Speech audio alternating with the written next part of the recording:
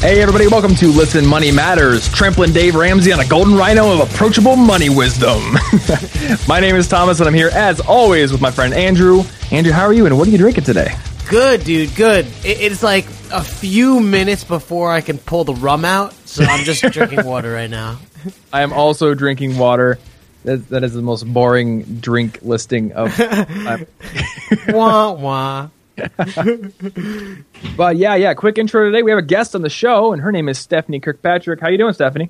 I'm doing fantastic, guys. Great to be here. Thanks. Yeah, great to have you. So before we get into the topic of today's episode, our catchphrase comes from Peter Upton. And Andrew, is that on Facebook or Twitter or something else? Email? Email, yeah. Email. Okay, cool. So, hey, if you've got catchphrases you want us to read on the show, Twitter, we're at Money Matters Man, and we love to get catchphrases there. We definitely need more catchphrases, so send them on over. You can also send them via email or on Facebook, facebook.com/listenmoneymatters. But today we're talking with Stephany about financial planning for starting a family, right? Yep, you got it. Cool. So before we get into this, and is a topic I know absolutely nothing about, being Same. a recent college grad, tell me a little bit about you. So I am about to actually find out firsthand what it's like to be in charge of a family because I am a few months pregnant and excited to welcome the baby into our family. So you picked a great topic. Yeah, thanks. I've worked with thousands of clients who've been in this situation, and I've got some really great tips on how to get started, how not to be afraid, whether you've been planning for it, whether you haven't been planning for it. You know, I'm deathly afraid. I think maybe you should be afraid of how much sleep you're going to get in the first few months. But the financial side of it, there's a lot we can work out in advance. Got lots of great tips for you guys on that. So I'm a certified financial planner. I've been doing this for, more than a decade. So that tells you how old I am.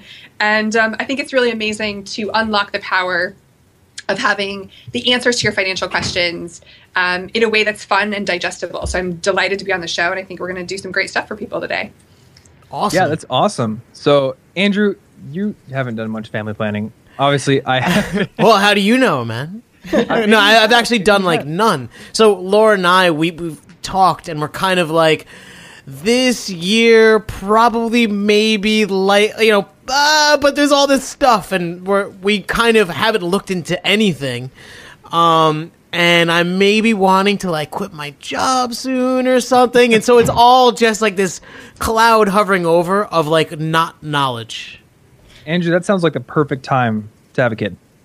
Yeah, right? Yeah. Right when you're about to quit your job. I'm changing jobs. I don't know what I'm doing. Let's go for it. Yeah. And so for me, I'm 23 and my girlfriend and I are definitely not in the wanting kids boat at this point. So I've been talking about my retirement goals on the show before, and a lot of people have said yeah, good luck with that. The moment you get kids, all your money's going to go away. And a lot of pessimism when it comes to financial goals and mixing kids into it. So I guess have your financial goals changed since you knew this was a goal of yours to start a family? That's actually a really interesting question. As a financial planner, I take to heart a lot of the advice that I give to clients. I'm not sure every financial planner can say that. We're all different. But, it hasn't really changed the way that I think about my financial goals. But what it's definitely changed is the way I think about the things that I savor. So I'm a big believer in focusing your spending on the things that really make you happy. And for a long time, that's been stuff that my husband and I can prioritize. Traveling internationally, eating out, some of the sort of bigger ticket items that we really derive pleasure from are probably going to be things that don't make as much sense for us when we have a family and we're going to start prioritizing different things. So It's been kind of interesting to just reflect on, wow, this might be the last time we go to the Dominican Republic for a while and stay at a fancy 5-star hotel. We're probably going to be camping for the next 10 years. And that's okay. Mm-hmm. I think for everybody, when you start going through this phase, whether it's planned or unplanned, I think one of the best things that you can do is really just pause for a second and give yourself a chance to breathe rather than going straight to panic mode about the financials and the way things are going to change. Okay, interesting. How do they change, and how dramatically do they change? Well, they change. They change big time. So, according to the U.S. Department of Agriculture, it's going to cost a middle-income couple over $245,000 to raise a child born in 2013 to the age of 18. Well, so really? what I'm not like what class level, but is this like a kid who's eating like fancy like restaurant food every Saturday, or is this just like a kid who survives? And like, so there's probably no sushi budgeted in to the standard cost of living here, at least not on a regular basis. These are the average costs that you have when you start factoring in, an extra mouth to feed, extra insurance costs to cover, when you start thinking about childcare costs, especially in the early years, which are times in which you need childcare, maybe not 24/7, but a lot more than you will as the child gets older. The trade-off then becomes starting to engage in school programs, after-school activities, sports. Did you guys play sports growing up? If so, what'd you play? Soccer. I did basketball, football, wrestling. So your parents probably spent more than $245,000. Well, a lot of them were either in school or I actually didn't play too many team sports as a child, just basketball. Okay. The rest of them were like, I think wrestling was very informal. So the little details add up, right? So you're looking at cleats, you're looking at, football gear, you're looking at, lots of little things that kind of go into the household expenses.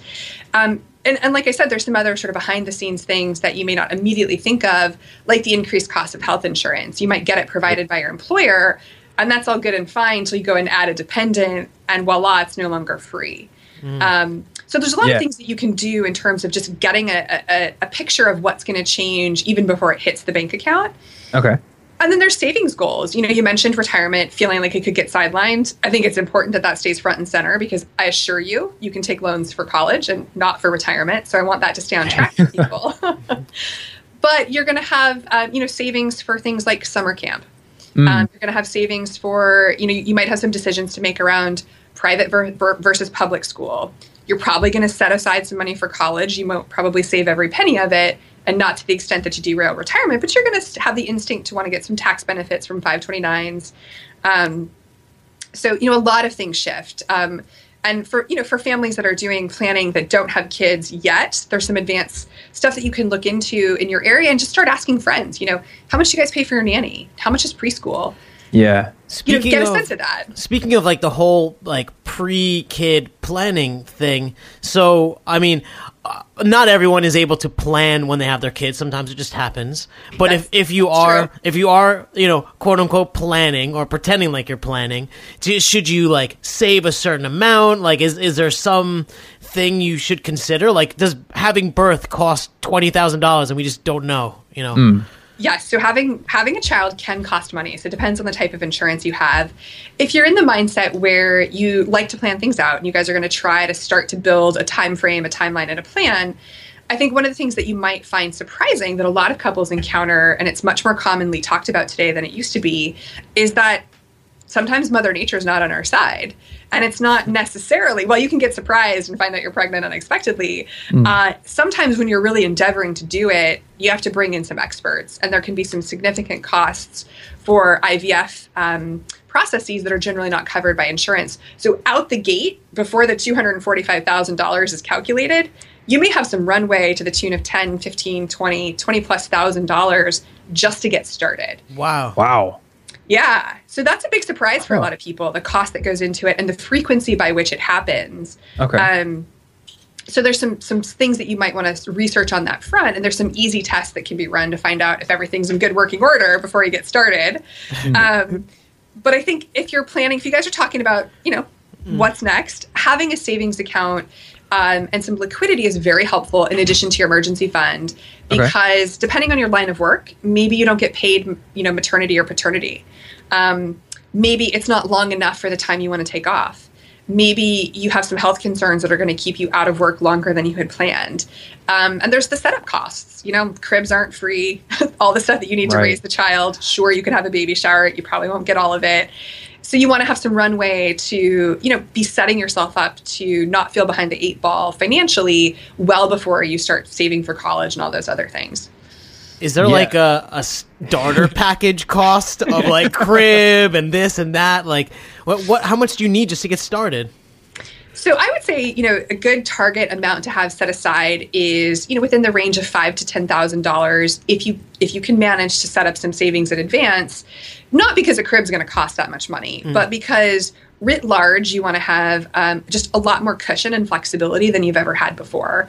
You don't want to be in a position where you're introducing a last minute unexpected expense that makes you now feel like you can't afford to buy the crib. Right. So you're just giving yourself a little bit of bandwidth. And again, everybody's cost of living is different. I think when I mentioned at the beginning this notion of saver, do I need the most expensive crib on the market? Do I need the most popular name brand stroller? Is it really buying me something special to spend that money? I think you have to really measure out what sort of budget makes sense, and going through and looking at how important it is for you to have certain name brand things versus everyday things that work just as great, and do some homework. Consumer Reports is a great place to start. There's lots of review websites out there. And like I said, friends, people who've done it before, they have the best information. So cut down on the baby bling. Yes, not quite so much baby bling. So I have a question coming from like the perspective of somebody who's just gotten out of school, basically. Like, I'm 23, my girlfriend's 21. At this point, we're both like, we don't want kids. And I kind of use that perspective to build my financial goals, which are pretty well defined, I think. So I want to ask like you and Andrew, as you know, you're planning a family right now. I know Andrew's a little bit older than me. How, I guess, like, does the desire to have kids change? Like, in your experience, does it like kind of hit you after you've done enough in your 20s and like traveled and stuff? Or is it just kind of like creep up as you get older, that kind of thing? Like, I guess that's the question I have. That is an awesome question. I think we could go on a tear on that one. Yeah. I'm sure we could. What do you think, my opinion Stephany? As I get older or not? Well, so you're into the process, so you should actually inform me a little bit even. Well, so it's funny that you guys asked that because, I've always been super career-minded. I knew somewhere in the back of my head, if I made it to like 55 and I didn't have kids, I'd be sorry. But at 25, at 23, at 21, at 35, I mean, you've got a lot of amazing stuff, especially when you're in a career that you love. And it's not always easy to say, now is the right time. What I think people who've been through it will tell you, myself included, is that when it happens, it feels amazing, right? And so there's nothing that you can really prepare for in terms of being ready, because I think the fear factor of, gosh, raising a child is big enough that you could talk yourself out of it, 10 ways to Tuesday. Okay. But when you start thinking about, what I did is I thought a lot about the relationship I have with my parents. They're my best friends. And I'm sure I was a shit to raise, half the time. And I was hard work. But to see how amazing our relationship is now that they're in their 50s, 60s, and beyond, and all the time we've spent together as friends, that's what I want. And that was my sort of motivation for thinking about what it's going to be like to raise a family. What? Okay, I'm just going to say, like, that is, like, the exact mindset, like, because the relationship with, you, like, hit every point, the relationship with my parents, and that I don't want to be, like, an old dad, like, they're 5 and I'm 50, and, like, I want to, have family vacations and fun stuff, and it's then also, Laura and I are getting older, so there becomes a point where it's, like, maybe not advisable to have kids, Yeah, at a certain point, I think that's true. Early on, to be honest, I wasn't like, I have to have kids. I was never that person. Me neither. But you do find that, like, you travel enough. You do enough things that you've experienced a lot, especially being married for a couple of years, where you're like, gosh, we could do more. Dogs are a good starter. So if you aren't sure about kids, try having a pet. It's a good practice round. Cat, whatever it takes. I guess that's what I'm curious about, because right now, like, Anna's like, maybe I could think about it eventually, but I don't want that to get in the way of like traveling. I want to go to like every country ever and do all this cool stuff. And do like, it. I mean, once you get done with that, does it just sort of like kind of unlock the, like, I don't know, like giving yourself permission to want kids maybe? I think so. I mean, I do think that you find a point in your life where you're super satisfied and you can keep going with all the, the things that you savor, just the two of you. And then you think about how amazing it could be to see the ability to unlock personality in somebody else, growth, the experiences that you had as a kid. And it's just different. It's just your perspectives change. And it's not like it hits you like a ton of bricks. My husband wanted kids, since the day we got married, 3 or 4 years ago. You had to beat him away? No, not now! Put your pants back on. No, but he really, I think he's a couple of years older than me, and he was ready to get started. And we had to work together to agree, careers are important, and how do we fit that in? And I think that career-minded people will tell you, you're never sure when to say, okay, let me pause on my career to do this, especially for a woman, because you have to take the time off. What's it going to be like when I come back? Will my job still be here? How much money am I going to lose from my earnings? Yeah. What am I going to do for maternity leave? All those questions that come up. So it's a lot of planning. Did that play into your whole decision? Because I'm going to just put it out there. I mean, it's obvious. It's a lot harder for girls than guys. I mean, I'm going to say most guys bounce back pretty good after childbirth. I think so. Unless you hold the hand. Well, my husband and I agreed. So he loves college football, which spawned into fantasy football, which spawned into NFL. So now it's 3 days a week of football, which runs from August to February. So it's almost like birthing a child. That's like birthing a fantasy child. Football was going to go into fantasy games, then WoW, none of that. Dungeons and Dragons. He's a normal guy. He's a normal stand-up guy. Works in private equity. He's pretty cool. But what we agreed is that come weekends, that time of year, he'll watch the kid because he's staying home to watch football. And I was like, okay, that works for me. So you can go out and do something. I can go out and do something. And look, my belief is, finances aside, you guys really have to support each other, and you have to be mindful of the fact that everybody's going to grow in their careers at different stages. So for him to give me the runway for a couple of extra years to grow my career, put me in a position where I was really excited about having kids, where there's no resentment that somebody's asking the other person to quit or do something that's really not what they want to do at that time. And I worked really hard to establish what I hope is the foundation for a career to come back to. 2-3 months, away from work, 4 months, it's not going to kill me. I have an amazing team to come back to. And so that makes me excited to add to my life in a way that I couldn't with just my career. So yeah, let me ask you, because there's this two ways of thinking where, and I don't think either is right or wrong, but a lot of, girls might think I want to, have a child, and then I want to do that 100% forever, and that's my thing. And then there are people, and I'm more career minded, so I can understand, coming back to work. And did you have to reconcile that in your head or with him over the course of, I don't even know how long, before you could even move forward? We definitely talked about it, and I've seen with other friends who've gone through this recently, people who, what they say is that you think you want something, and then the kids come and you want something different. We'll see, because I'm not there yet. But yeah. I've definitely seen some couples where the girl didn't want to go back to work, and that was a surprise to them. They'd never talked about it. He just always assumed you worked before, you're going to work after, and she assumed you're going to support whatever I want. So, one of the things that I always recommend to clients at LearnVest is this notion of having an open dialogue about money. The money conversation, it's not once in a while, and it shouldn't be something that's stressful or filled with drama. And if you guys can have that sort of ongoing dialogue, and you can bring in this is a financial question, right? In a lot of ways. Can we live with only one income? So you have to kind of weigh the cost of, well, what is childcare going to cost us versus my commute time versus my income after taxes and any tax benefits and tax credits we get. What does the math look like? What is our budget? So at LearnVest, we use what's called the one number strategy, where you're really focused on following one number week over week, which is safe to spend. And that's a derivative of how much money is going away towards financial goals and what you have to fix costs. Well, if you take one income off the table, what does that one number strategy look like in your budget? Right. Can you live with it? So you have to kind of size it in a way that makes sense for your household. And if it really comes down to this being important that one person stays home, and it's not always the woman, if one person's going to stay home and forego that income, what are we going to potentially change in terms of what we savor and how we spend to make it fit? And how are we going to reduce our fixed cost if the income level is not going to be there? Yeah, I really like that, because that's a decision where it's definitely a fork in the road, and you can go either way. And I think it would be a very good idea, like you said, to consider both situations. And then do the numbers, run the math on each one to see, will that one work? Will that one work? And then if it happens that the person wants to stay home, whoever it may be, then whether or not that works ahead of time. Exactly. And there's a lot of financial benefit to having somebody be home full time.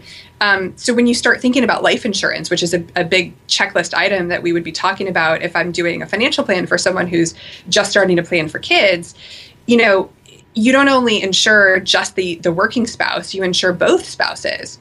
How much you insure the non-working spouse for is typically less because their ability to earn income is lower. Okay. and you're generally insuring not the value of someone's life, but their ability to earn income. Okay. Yeah. So that's I never thought of that. Yeah. So life insurance is really replacing the income that I would have brought to the household for the next 20 or 30 years, depending on the term you buy. More than it is just saying, gosh, you're worth $2 million. Dry your tears with 20s. Right. And so when you start thinking about the non-working spouse and you do the math on how to calculate their life insurance coverage, you look at all the costs that the surviving spouse would have if you didn't have the stay-home spouse. Childcare, house care, cleaning, transportation for the kids, all the things that they contribute that you can ascribe a financial value to. So there's a lot of ways to kind of slice and dice who stays home, is it worth it? And to remember that it's not always just about somebody wanting it. It sometimes does make better financial sense for the household to do it that way. On that thought, like, is there like some sort of like list or something that we could follow to maybe, because maybe someone doesn't make that much and it would actually be more beneficial for them to stay home. It'd be like more value added, and 20,000 working versus 25,000 staying home. So I can't give you an exact number because it really varies based on income level and tax brackets. And there's a lot of incentives that you can get from different employers in the benefits package that might make it very worthwhile to stay employed, even on a part-time basis. Access to a pension, access to a 401k where there's a company match, right? Certain types of health benefits that maybe decrease or eliminate the cost that you have, vision and dental coverage. I don't know about you, but I've foregone dental coverage many times over in my life thinking, so if I get a cavity, I'll pay for it. Well, when you have a family of 4, all of a sudden dental coverage feels a lot more important, right? Yeah. And so understanding not just the take-home pay, which is a big part of your decision, but the ancillary benefits and really assessing that relative to the hard costs that you're going to have to incur. So I recommend that couples look at both their benefits packages, right? If we're both working, who has the better package? Or in what cases can our health insurance, for example, work together? Sometimes you can have a primary and a secondary. Well, so maybe that means that the total cost of the insurance from one side can be offset by additional coverage from the other spouse. And so continuing to have both people work makes sense. Sometimes that's not the case. Flexible spending accounts, flexible spending for medical expenses and over-the-counter medications go a long way with kids. And then flexible spending for dependent care, which is a pre-tax way to set aside money that you can spend on dependent care, typically outside your home, is another way to offset the cost of being in the workforce, but having the care that's needed to get you there. Yeah. So as somebody who advises people who are looking to start a family, do you ever get questions from somebody who may want to stay home once the baby's born about like freelancing from home or doing stuff like that? Like how much of a time investment is the baby, and like how much time would somebody have to work at home if they wanted to? That's a fantastic question. So even without kids, we often recommend, if you're a little tight for the month, start thinking about how to parlay your skills into some freelance work or something else that can be income generating. With kids, it's a great opportunity to build a flexible work-life balance that works for your family, provided that you have a skill that's marketable in some sort of consulting fashion, right? So if I know how to knit and knitting's not going to earn me enough money, that might not be something that's as useful as, say, graphic design work or financial planning or some type of consulting that I can do from home. I think in the first few months, it's pretty tricky to have both a kid at home and be working in a professional setting, but you may have a skill that doesn't require phone calls or meetings. I think what you most need, what I found with clients, is that what they really need is a period of time that's dedicated where they have childcare for a minimum of a couple of hours, where they can get something done end to end. They can produce a deliverable, they can write the report, they can do whatever assessments needed and turn it around, and that they have to have those blocks of time be relative to the amount of income that they can earn. So if I have to pay my nanny or my babysitter so much that my hourly wage for the consulting doesn't work, then again, you have to kind of net out the numbers. But it's absolutely a great way to stay connected, feel a little bit more adult, if you might, in what you're doing every day, and to have some cash flow, which I think is great. Yeah. One thing I will say, don't forget this. I know this gets forgotten a lot. If you're earning income on the side like that, nobody's taking the taxes out for you. Yeah. Right. So with our paychecks, that's automatic. So don't forget, set aside, let's call it rule of thumb, maybe 30% Okay. Of anything that you bring in, freelance or independent contractor, so that the taxes don't surprise you, because that's a big one. So I don't want to go like me. I know. The first year I did this, right? Yeah. Once you've done it, you never get burned again. But the first time, ouch. Yep. So I don't want to go like too far down the rabbit hole, because there's even a million questions down there. But for someone who, is a stay-at-home mom, stay-at-home dad, and they're like, this is interesting. I would like to try and, contribute income-wise. How do you get started? Because I almost feel like that's, like, once you're going, like, you just do your thing. But beginning is like, I don't know. Starting anything, the first step is always the hardest, right? So whether it's saving for retirement, whether it's signing up for, a membership somewhere, or whether it's figuring out how you're going to make some income, I think it's getting over the mental hurdle and just believing that you can make it happen. So that's really step number one. Step number two is to assess what your skills are and what the market can provide based on those skills. So let's take tutoring, for example. You've got, a background in teaching. You're not going to go back to work for a while, but maybe there are some tutoring programs and it's college essay season. Maybe you help kids, so you can post on Craigslist, on TaskRabbit, on, local community boards. And those are the kinds of things that you can do kind of ad hoc. They may not be really high paying. They might be. It depends on your area and what kind of skills that you're offering. But I think one of the things you want to rely on is a sense of community and word of mouth. So try to have as minimal overhead as you can for the first couple go-rounds. Don't build a website right away. Get out there and see if you can do some grassroots marketing if it's something straightforward. If you've already got something like graphic design that you've done before, reconnect with some people that you've done projects with in the past. Ask them if they know anybody who's looking for a little side help. Start small. And be careful and mindful about the amount of work that you take on until you find your cadence. I think everybody's velocity to work and manage the household is different. Yeah. So I guess one thing that I wanted to know about, like, income is cool and all.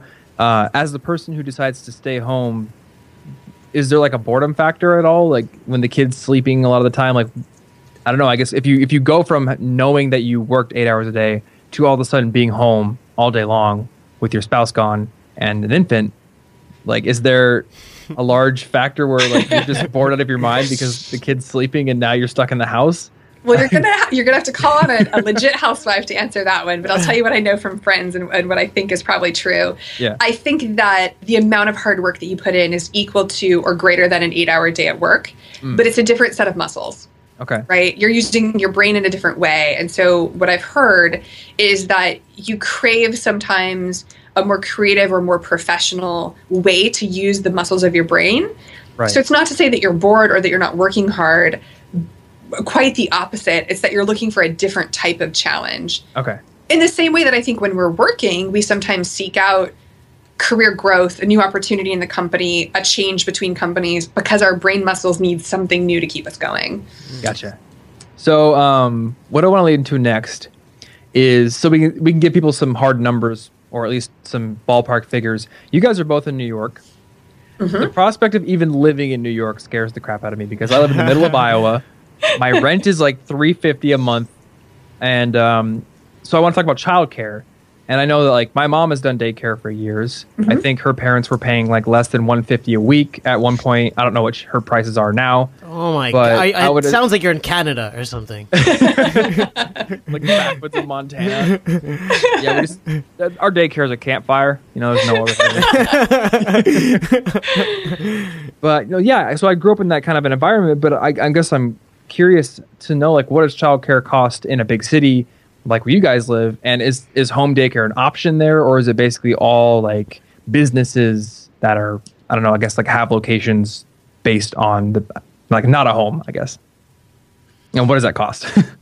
Well, so I think you can answer that with a lot of different perspectives. I'm from Portland, so I'm from the Pacific Northwest. It's not the same cost of living as Iowa, but it's definitely less than New York City. Right.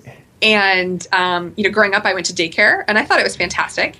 I've got friends in LA who do the nanny thing. I've got friends in LA who do the daycare thing. I've got friends in New York who do both. And then, we've got clients that are nationwide. So I can tell you, I can speak from a variety of perspectives. What it really boils down to is doing some advanced research on what's going to fit your one number budget strategy, right? Okay. So it's a fixed cost. right? Once you sign up for it, it recurs. You send the kid to daycare every day, twice a week, whatever cadence you choose, it's a recurring cost. I think that you get some different benefits from something like daycare versus a nanny, and you have to decide where the cost and sort of benefit equilibrium lies for your household. So things I hear about daycare, it's great, early socialization, less expensive. Downside, maybe the hours aren't long enough for your number of hours you have to be at the office or your commute. Okay. They open at weird times maybe, or you have to pay extra for later hours. So you kind of have to balance that out. Also downside, if your kid's sick, probably can't go to daycare that day, right? So then you start looking at the nanny side, a lot more expensive potentially, but more within your control, more flexible, more custom fit to your needs. They may also run errands for you, keep the house clean, depends on what type of nanny you have in your arrangement. Yes. Something that's really common here on the East Coast, I don't know if I've seen it quite as much elsewhere, but I've seen it in LA and New York, would be the au pairs. So aupaircare.com is one of the services. There's a couple others out there where you have an international, au pair that comes to live with you. Okay. And the cost of doing that is a lot less than a traditional nanny because they're living with you. You're paying for their room and board. You're feeding them. Right. Okay. So there's middle ground. And I think every household has to really look at, like I said, the cost benefit equilibrium. But I think all of those things are options no matter what city you live in. And again, remember that the price point in a certain big city often ties back to income. So incomes tend to be a little bit higher in higher cost cities, right? Even regionally. So Manhattan versus the outer boroughs versus Jersey versus Westchester. Same thing with Los Angeles, right in the heart of town, all the way out to like the northern, out to Riverside, up to Camarillo. It depends on where you live, how much the costs are going to be. Okay. And I guess that brings up one other idea is somebody, instead of just going, all in on the stay-at-home dad / mom thing or keeping their full-time job, you could potentially do daycare a few days a week and then have a part-time job absolutely the other days as well, depending on the math. Yeah. And that way you get most of the week to stay with your child, but maybe still have some sort of an income if you can't do it at home. Yeah, I think the combo pack approach is a great one. You can also do nanny sharing. So if paying for a nanny, individually is a little bit too much of a reach, there's sharing programs out there. So there's lots of ways that you can take what's the sort of traditional answer and make it fit your life. Okay. What are some of the biggest struggles people have financially with the whole, obviously it's expensive, don't have enough money, but where are the real pain points and maybe, I think one of the biggest pain points, to be honest, is for people who didn't stop to think about how they were going to make certain changes. And so they continue to pay for a lot of things that maybe they no longer need or use. So like really expensive gym memberships, but you don't have time to go. You keep thinking you're going to, but you don't. Yeah. And so instead of sort of balancing out costs and taking a few things off the table and adding in the new expenses, they kept everything they had and tried to add more without adding additional income. Okay. So I think a lot of it truly, I use this word all the time, it's planning, right? You can't have more going out the door than is coming in. And life is a series of trade-offs. And when you don't have kids, the trade-offs are usually between things like, should I pay a little extra on my student loan? Or, gosh, this month, are we going to go do something fun with that money? I suggest paying extra on the student loan. Yep, same here. Or the trade-offs might be, do we say yes to this wedding that's, down in Cabo San Lucas? Or do we just take a vacation of our own? Those are the kinds of things that you're dealing with at a more, early stage of planning. And what you start to introduce is, do we do summer camp this year? Or do we put money into the 529? Can we pay for private school and still keep up with retirement savings? Yeah. And the thing I will tell clients time and time again is, much of the way people say don't forego your marriage and your relationship between husband and wife just for the kids, don't forego your financial foundation and your financial future for everything to be centered around your children. I think it's amazing to invest in your kids and give them a wonderful life, but you also have to be sure that you're not living off of them and moving in at 55 because you didn't save for retirement, but you paid for them to go to Harvard in cash. Right. So it's finding that balance, right? So to that point, I think you brought up something really interesting. One, the 529, and in a broader view, so we'll give a hypothetical person, because this question gets asked a lot, is so they don't have a home yet, they're renting. Okay. They want to buy a home. their employer has a 401k, so they contribute. And obviously there's IRAs. I know where this is going. Yeah, so I think the question is in prioritization of where your money goes. Do you save cash out of these? Do you rob Peter to pay Paul? That's what you're asking. Kind of, yeah. And where does the 529 fall on the list? Is that really important? Is that the least important? Should you be saving for your house above that? How do you kind of rank them? So, again, great questions. I'm going to start with just a really quick kind of thought on the way that student loans have evolved. So I always say, you can borrow for higher education, but you can't borrow for retirement, right? You can borrow for a lot of big ticket things, including a house. The thing to be aware of when it comes to borrowing for college is that you have to decide if it's going to be you and your husband, for example, that take on the loans, or whether you're going to have your kids take on some of those loans. I think there's something to be said for having kids contribute financially, at least partially, to their education, have a little, skin in the game. But as you're backing into this decision of what do we do now?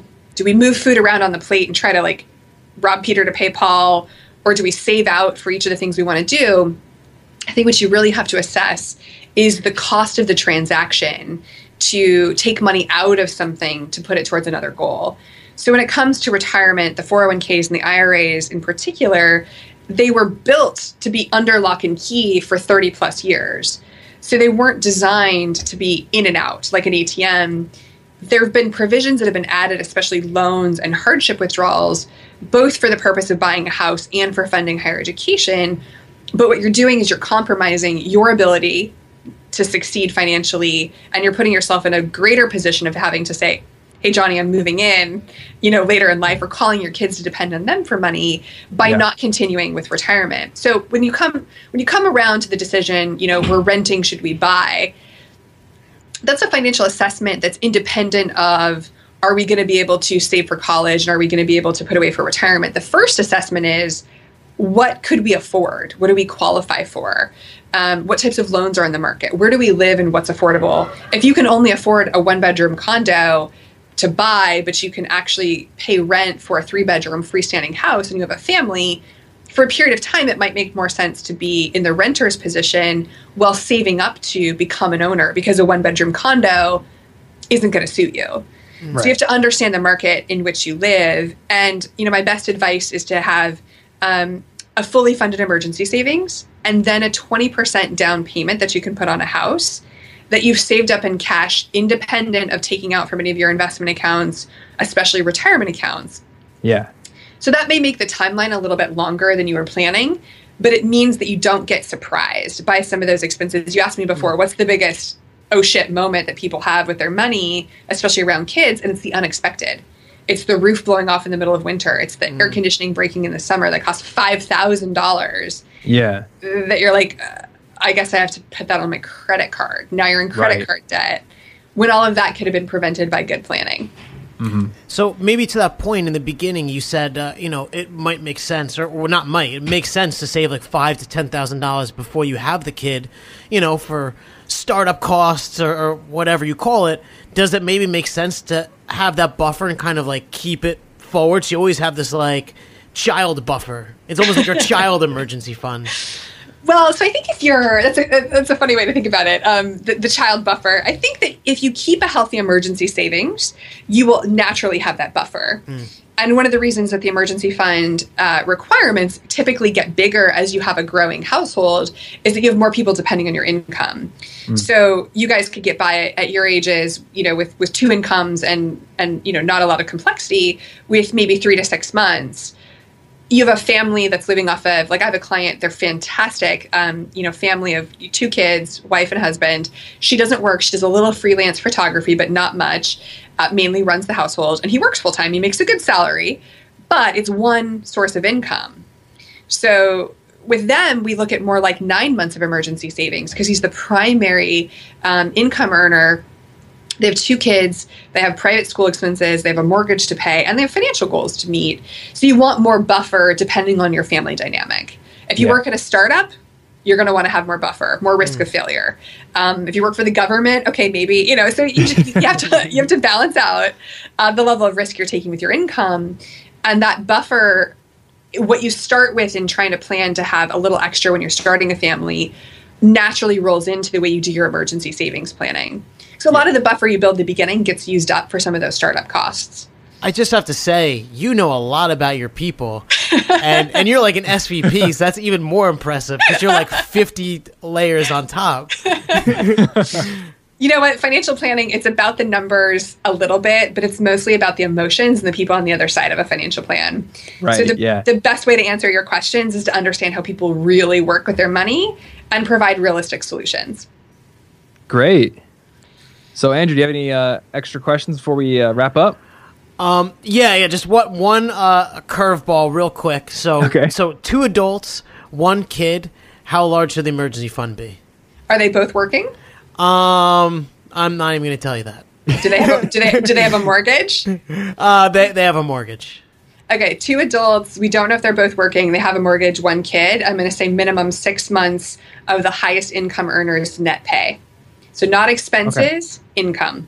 Interesting. And the reason for that is because we often, in the moments of true duress, like let's say job loss, we don't always react rationally nor quickly. So you might spend a month or 2 mulling over what to do. Meanwhile, you didn't cancel Equinox at $180 a month, and you didn't get rid of your BMW lease at $415 a month, and you didn't go into hyper preservation mode.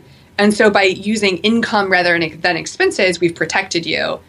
Also, 2/3 of Americans live paycheck to paycheck. Right. About 30% of those people make over $100,000. So a lot of times we're depending on that next paycheck to cover, all the expenses we have month to month. And the income-based philosophy tends to be a little bit more protection. Yeah, I like that a lot. Because I was actually thinking, how long do people typically take to go into, need to save a lot of money mode once they lose a job? Most people at least a month of whoa, reality. And I would say in the vein of protection, just one final thought for the audience is plan within a plan, right? So we've talked about how to save money, how to do various things. An estate plan is really critical as you introduce kids to the picture, particularly as it pertains to guardianship rights. I love my family to death, but I don't necessarily want the court to decide for me which of my next of kin raises my kids. Yeah. If anything happens to my husband and I at the same time. So, having a last will and testament, moving towards a living trust, establishing guardianship rights, naming a legal guardian and identifying that person and talking to them about what you expect so they know. So it's not just godmother, godfather, it's truly on paper, second kind of guardianship rights, establishing a financial runway for them, thinking about trust planning as your life gets a little bit more complex and really having that plan within the plan. Right. Cool. Well, hey, thanks so much for coming on the show. This has been massively informative. Awesome. My pleasure. I'm committing a lot of it to further storage. Call me in the end of summer and I'll tell you what it's like to really be a mom. Yeah, that'd be a cool follow-up, actually. Yeah, I'd love to do it, guys. This was a lot of fun. Cool. Yeah, thank you. So, hey, guys, if you have any questions about this or other financial topics, we are listenmoneymatters@gmail.com. Send us your questions. We'll get them answered on the show. You can get involved with the show, subscribe, review, all that cool stuff over at listenmoneymatters.com/get involved. Leaving reviews and subscribing to the show on iTunes helps us climb the ranks, and it's awesome, puts a smile on our face. Today's review is very short from avictor8828. It just says email them. They'll actually respond to your question with sound advice, which we do make a good effort to do. Thank you for your vigilance, Andrew. Yeah, and if you want to find all of our favorite money management resources, apps, tools, books we recommend, all that cool stuff, it's at listenmoneymatters.com/toolbox. And that's all we got. So thanks for hanging out with us, and we look forward to the next episode. Later, guys. Later, man. Later.